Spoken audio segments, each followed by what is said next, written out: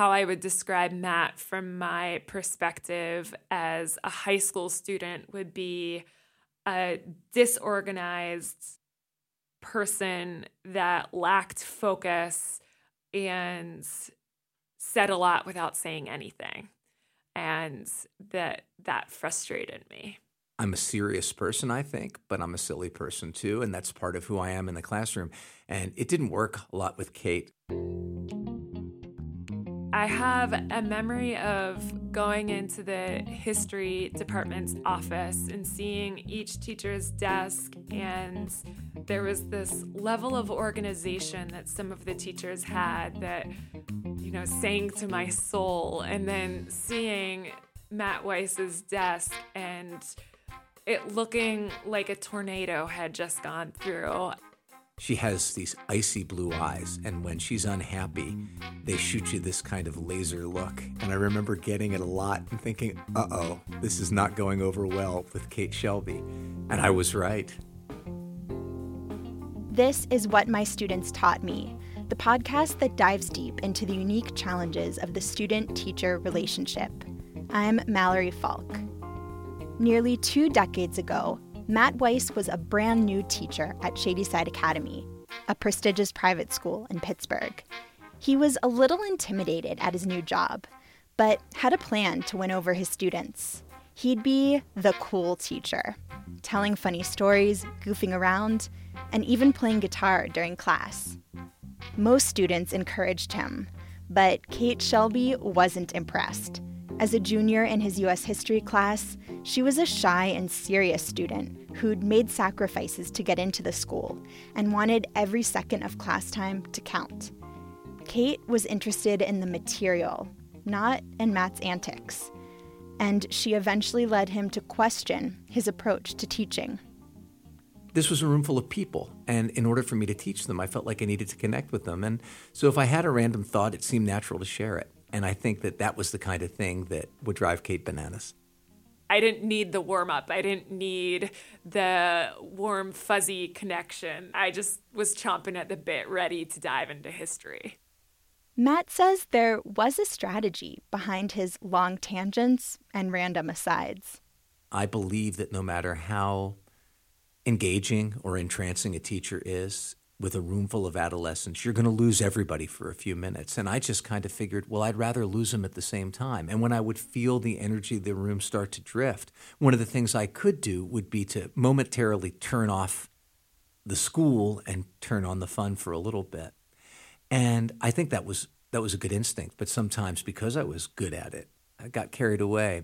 Like when he'd start talking about an old Looney Tunes scene as a metaphor for the arms race during the Cold War. He'd describe a face-off at the circus between Bugs Bunny and a Russian bear named Bruno.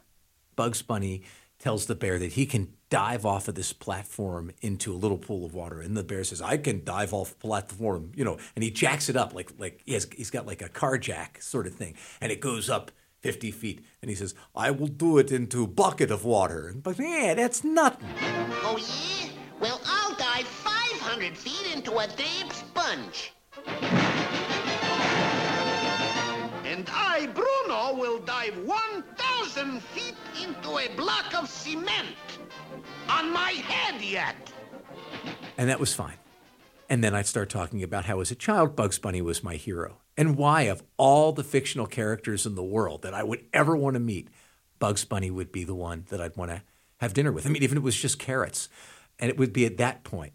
Because Kate would be really engaged in seeing the metaphor and writing notes and nodding and maybe asking a question.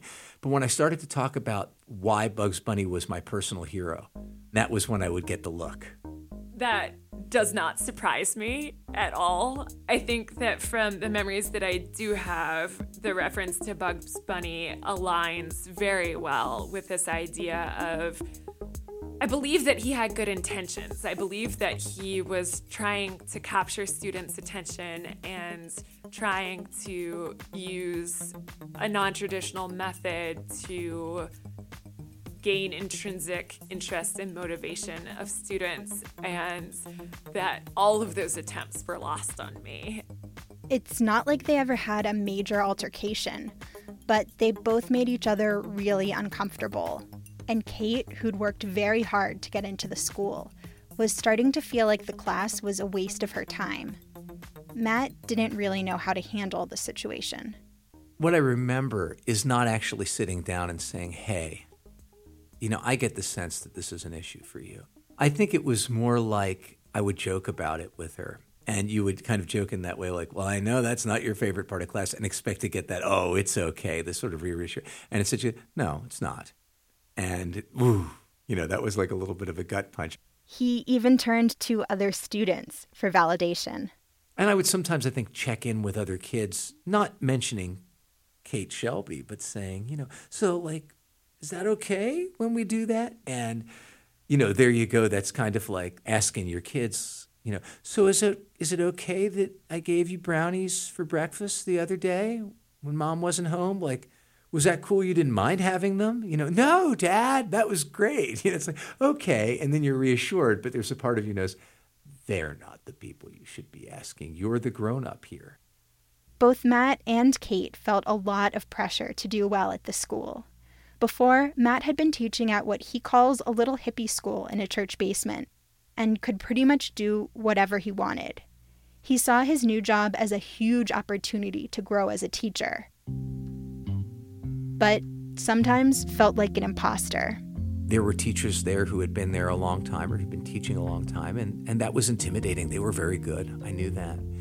And I knew that the kids had high expectations and that the school had high expectations, and I really did not know if I could meet those expectations. Kate worked hard to get into Shadyside, transferring from her neighborhood public school, where she didn't feel academically challenged.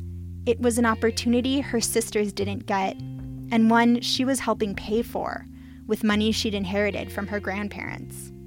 I knew that it was a chance that I had that I didn't want to mess up, and that I knew that people were working for me to be there, and I was not one of the, quote, rich kids, but I also wasn't on financial aid. And so realizing that my education was connected to dollar amounts made me really focused and made me want to do a lot of the hard work.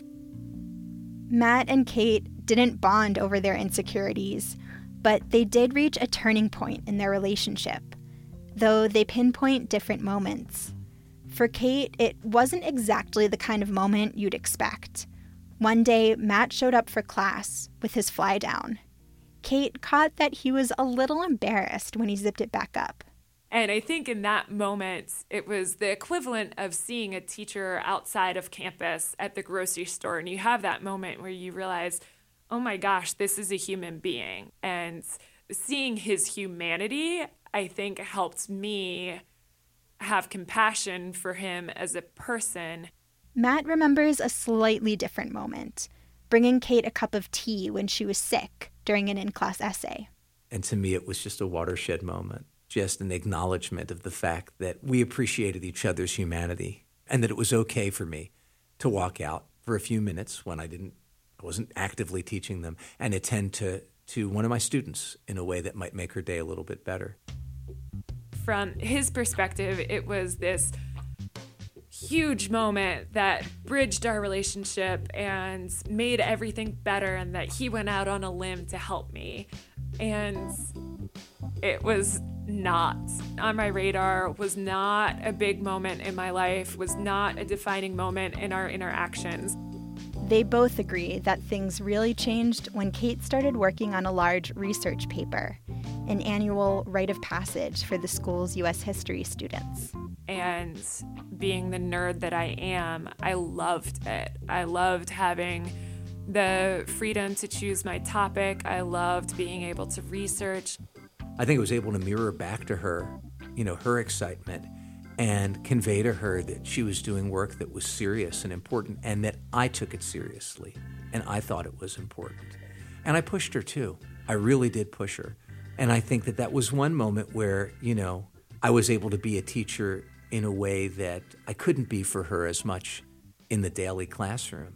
I think that whereas for a lot of student-teacher relationships, the tipping point can be investing in getting to know the student as a person. And I think for us, the tipping point was I felt like Matt was getting to know me as a learner and as a student and supporting my interest in the world of academia, and that lit a flame in me that allowed me to see him again as a human and not just this teacher that annoyed me. Matt could see the shift on her face. At this point, that kind of stern look, it changed. She would still give me a look, but rather than it being a look that conveyed to me the sort of, I am so annoyed with you right now, it was a look that said, cute, move on. That's enough. He paid attention to that look, catching himself when he'd gone too far afield, and Kate started to lighten up. I took myself very, very seriously in high school, and I have apologized to him since then. And so I think one of the great lessons for me was to just not take things so seriously, to stop and have fun, to stop and share highlights from your day, to have those conversations, that the connection between and among people is really important. There's a time and a place to say hello, and that there's a time and a place to get work done.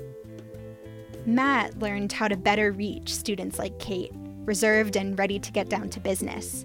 He doesn't jokingly seek their affirmation like he did with her. Instead, he pulls them aside and acknowledges that he may joke around or wander off topic. That's going to happen in my class because that's the kind of teacher I am. But if it gets to be too much, we can work out a little nonverbal cue. And you can tell me, you can send me an email, whatever. You don't have to feel like I'll be mad at you. And I'll be aware of it, And sometimes I'll say, no, I think it's funny, or sometimes I'll say, okay. And I think even if we never do develop that kind of, look, right, between us, that he or she knows, okay, this guy's paying attention and I can learn in here. Kate is now 33, the exact age Matt was when they met. And like Matt, she's a teacher. A stronger, more human teacher, she says, because of their continued relationship. There are times between class or between activities that I can ask students, how was your soccer competition this weekend? What are you working on outside of school that's making you happy? Show me the picture of your dog. That those pieces of students' humanity, and remembering that it's the whole child that we teach, not just the kid that shows up for class. As for Matt, he feels more confident at his school and in his ability to use humor in the service of education.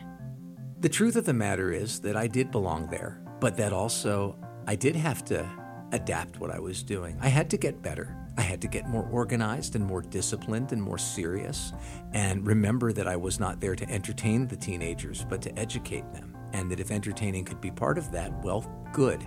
But if that were the point, well, I wasn't doing my job, no matter how much positive reinforcement I got from the kids. And Kate was, I think, more than my colleagues, more than my department chair, more than anything else, she was the clearest signal to me that whether I wanted to do that work or not, I had to do it. Their relationship was and continues to be reciprocal. They still turn to each other for advice. Matt is now in his 18th year teaching history at Shadyside. Kate taught for 9 years at the Journey School of the Teton Science Schools in Wyoming, eventually directing its middle school. She just moved to Tanzania this month to volunteer at a secondary school.